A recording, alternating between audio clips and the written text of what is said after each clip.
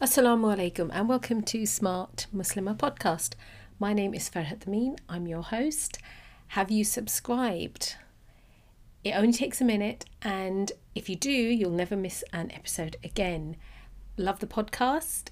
Well, please leave a review on whichever platform you are listening on, and why not share it on WhatsApp or Instagram.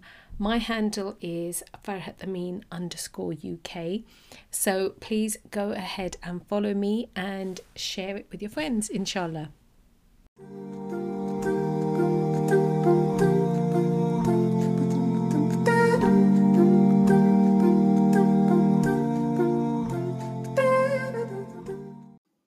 My name is Farhat Amin and I am your host.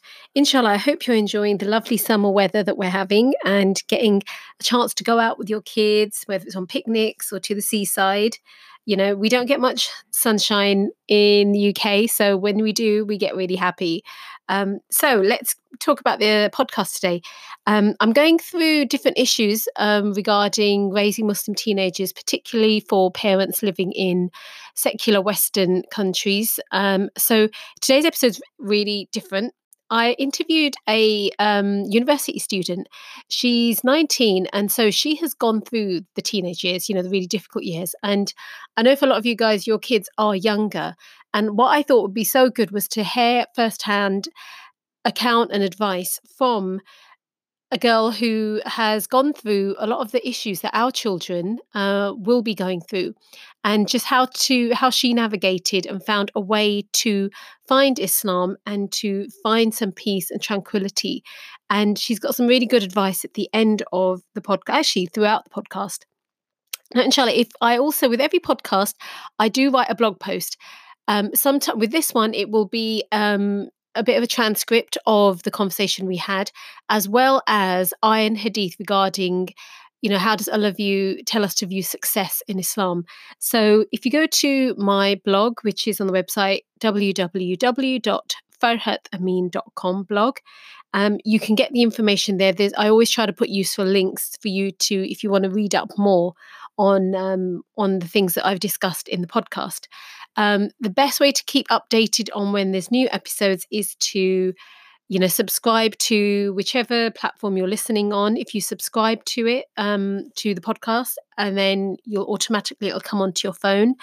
Also, if you go on my website, you can then subscribe to my newsletter, which is the VIP Club, and I send emails when a new episode comes out. Okay, so let's listen to my conversation with Amina. Assalamu alaikum, Amina. Jazakallah khair for coming onto the podcast. Wait, Yaki, thank you for having me. Quite brilliant. So now, Amina, the reason why I wanted you on was that I'm doing a series of podcasts I'm doing at the moment is about what it's like to be a Muslim teenager, growing up in UK, in a very liberal Western society. And I think it'd be really good for my audience to just listen to what your experience has been. So if we could start with, what was your upbringing like, and what is it that made you decide that you wanted to, start practicing Islam in a more holistic and fuller way? Yep. So I grew up in a very non-Islamic environment. My parents didn't really think that teaching Islam was a priority. So I didn't really know much about Islam at all. I literally only knew that we had to pray 5 times a day, men grew a beard, women wore the headscarf, and we had to fast. So that's as far as my knowledge went. Subhanallah. So my parents, sorry, yeah. No, go ahead. Yeah, carry on. So my parents fled from war from Albania from Kosovo in 2000. And they came to the UK. So their main priority to raise me and my sister was to make sure that we had sort of the best education. We focused only on education. So my parents wanted us to be to have a lifestyle that they couldn't. They didn't want us to go through the hardships that they went, which is obviously every parent wants that for their Yeah. child. So so yeah, that was my parents' main focus. It was to raise us thinking sort of, okay, having very big aspirations in life, and knowing what we want to work as, knowing what job we want to achieve. So their goal in life was to make sure that this happened. So if we needed private tutors, they would make sure that we had that. If we needed any equipment, they made sure that we had that, because my parents obviously couldn't speak English at that time. So they were very worried about that. So they made sure that we had sort of all the help and aid that we could get.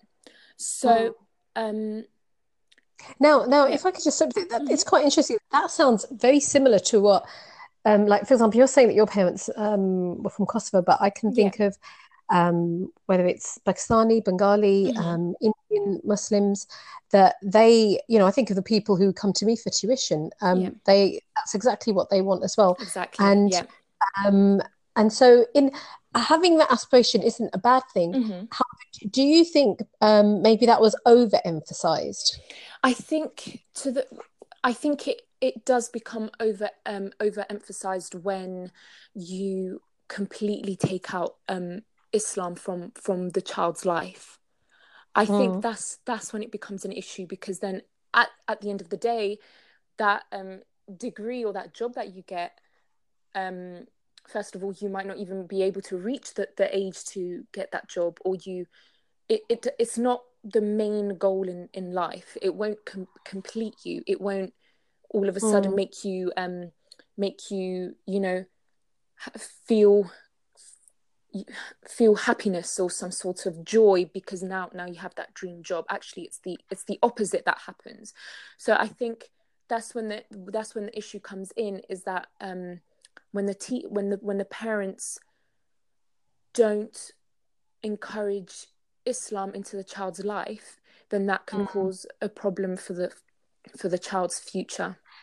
Yeah, because like I'm thinking, I know during Ramadan now that the fasts are longer and there are exams going on during Ramadan. Now, I was very surprised to hear that Muslim children some are not fasting during Ramadan because they've got exams. So there's an example where then the education is put before the you know, a basic obligation that everyone knows. You know, people won't wake their children up for Fajr, whereas because they think, again, they need their sleep, but then letting them study all night, or having extra classes. And I think that's I think what we're talking about here, that when you put so much emphasis to where you're then ignoring Islam because you think, no, they have to get that education, they have to get that job. That's when there's a problem. Yeah, definitely. So then what changed? When did you decide, what happened to make you then think, actually, I'm going to look at Islam and find out, you know, more about Islam here? So what happened was I was introduced to Islam at university.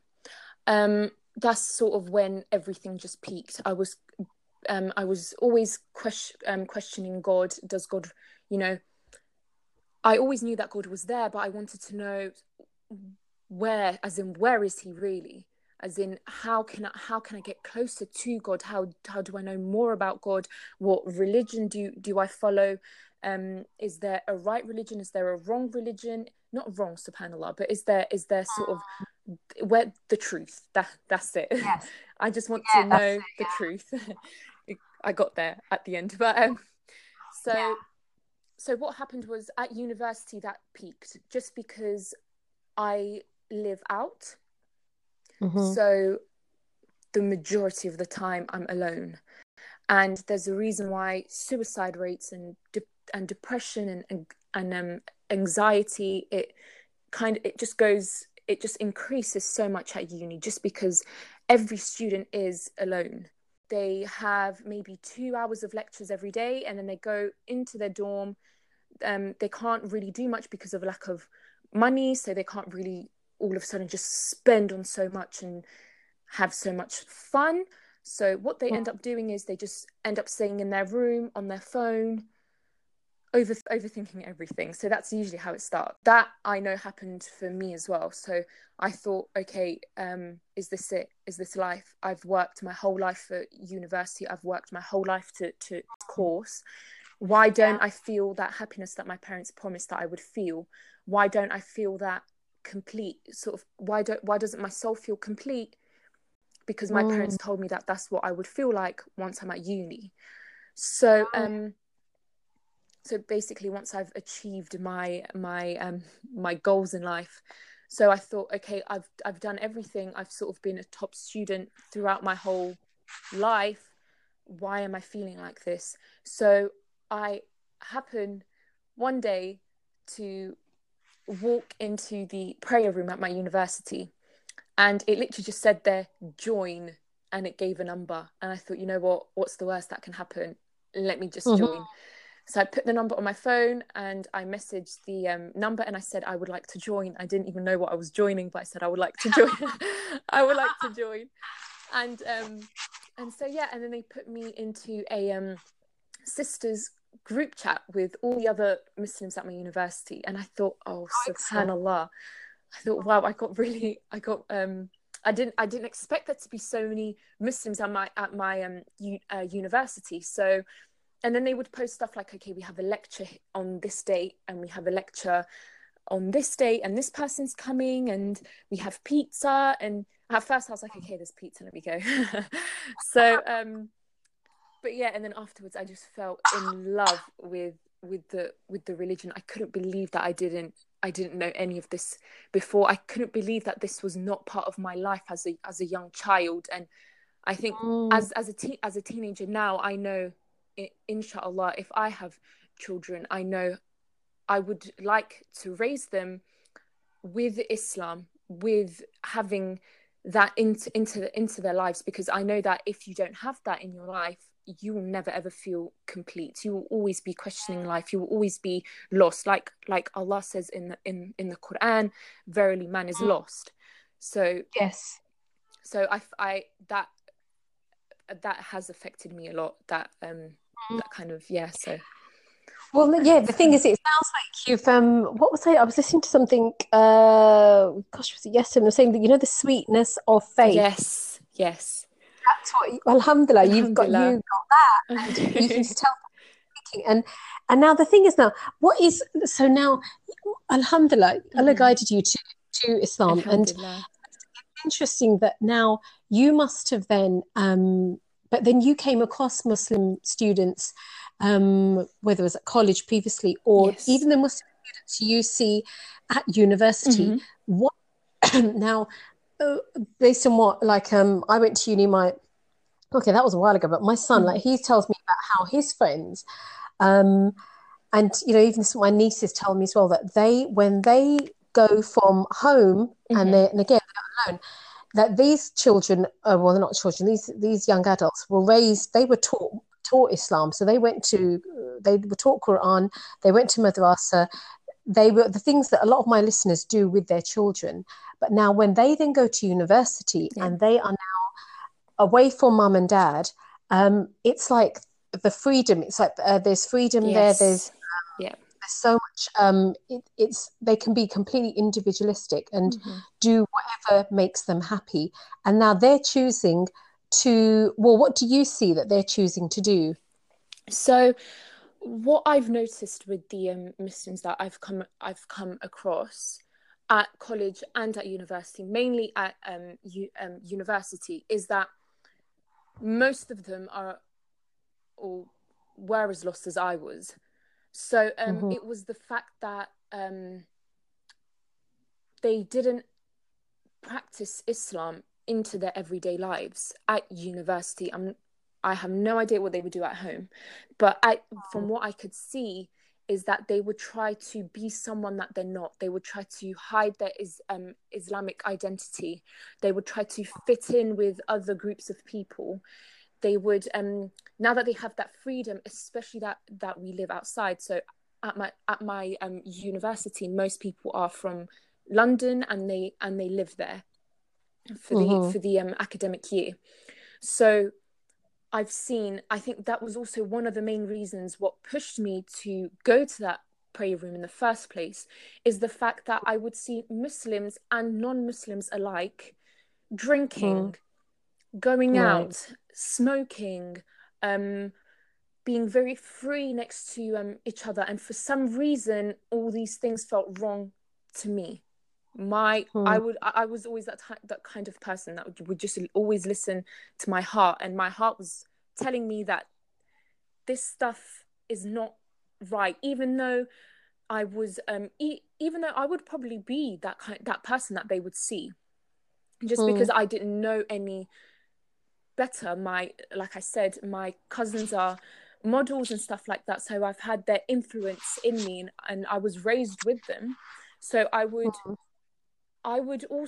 actually probably be that person that they would see, oh look, just that some random person that would be with these kind of group of people that would go out clubbing and do this kind of stuff. But my heart would not be content. There was something wrong with this, and I didn't know why. Nothing told me that this was wrong, but my heart would.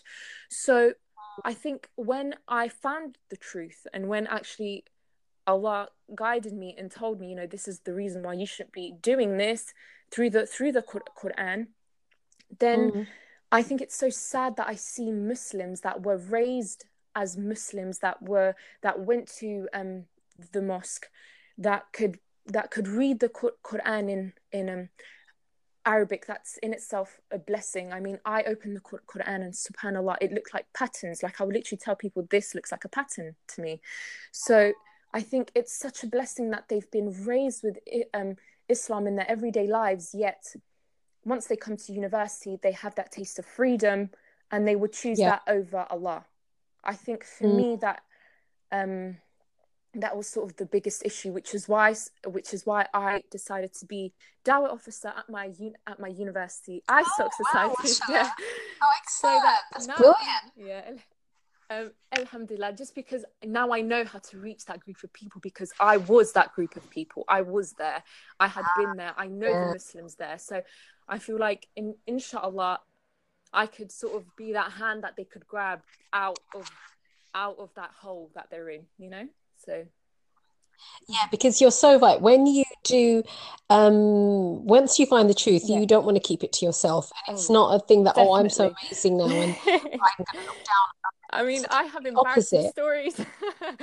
Well, I thought, subhanallah, where has this truth been? Why didn't nobody tell me about this before? I thought it was my mission to go and tell everyone, and it was. Oh, well, alhamdulillah, your enthusiasm, it's mashallah, it's very genuine, and it's good to hear. And so the thing is, so now, okay, like for a mum who's listening to this podcast, now if her children are younger at the moment, and if she's thinking, okay, I don't want that to happen, I don't want that to be my kid, that they only when they were at home and under my watch were they praying and fasting, but once they leave home, it's like everything looks much better than Islam. What is it that they can be doing now to, inshallah, not have that their child go astray? I think the main thing is to build their taqwa. So I feel like I already had that for some reason. SubhanAllah, Allah has put that in me, and it was very strong from a very, very young age.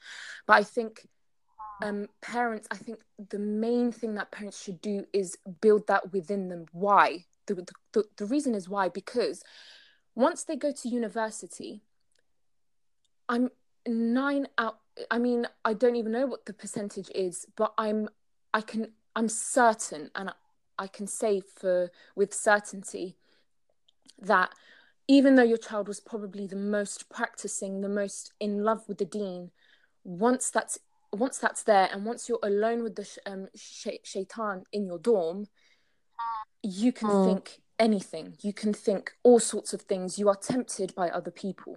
That's just human nature. That's just how Allah even actually calls these desires natural. So we can't just take that away from a person, because that's not how it works. So they will definitely do something. even if it's minor, or major, they will do something. But if you build that taqwa within them, that Mm. awareness of Allah, they will come back. Yeah. That's Mm. how it. Yeah, and Mm-hmm. I think that's Yeah. excellent that, and I think the thing is that has to happen through like talked. We need as Yes. mums, and it is the role Mm-hmm. because if dad goes out Yeah. to work, and it's the mum's job to give the therapy, to give that Mm-hmm. education. It's our role. We can't give it to someone Yes. else. It's we have to start talking to our children about Islam Yes, now. definitely, definitely. Yeah. And not just talking about it, but implementing it into your everyday life. So this is what I do with my younger siblings now. I make sure that everything that they do, that there's, for example, there's a hadith on that, or there's a verse from the Quran that explains that thing that they might do, or I would make sure that they're surrounded by Muslims, or that they see the truth, and they don't see the sort of because what happens with children is that if, for example, there's a parent that's more aggressive, then they might, Mm. and then there's the Islam there, they might start to associate Islam with that. So for example, if a child is forced to wear the headscarf and stuff like that, rather than um telling them the reasons why, subhanallah, I put on the headscarf before I even knew anything about Islam. To me it was to me, I saw a lecture on, I listened to a lecture on it. It was the most beautiful thing that I've ever heard for a woman to have, Mm. and I put it on straight away. Proudly walked outside, and I would Mm. proudly have it on. So I think rather than just saying wear it, and Mm-hmm. them to wear it because you're their parent, they will obey you. So them to wear it, but then once they have that freedom for them to say, why do I have this on, they've never been they've never had that full answer of why they do certain Yes. actions. Why do they have to have the hijab on? Why? So I think to find out rather for them to find out later on in life, when it could be too Yeah. late, that job can be done Mm. by parents at a very early stage, to beautify the headscarf, Yes. to beautify prayer, to beautify calling upon your Lord, to beautify fasting. I think once that's Mm. done in the correct way, subhanallah, the anything anything can and anything is possible. I mean, if my parents were to compare me to how I was before, it's literally two different people. So I think once things are done properly, and an explanation rather than just an order, Mm. it's a life changer. It really is. No, mashallah, it does. It sounds it. You definitely sounds like you made alhamdulillah, Alhamdulillah. such a Yeah. good impact. Jazakallah khair, Thank you Amina. so It was much. really lovely to Yeah. speak to you. And, you must come on Oh, again, thank you so much, inshallah. inshallah.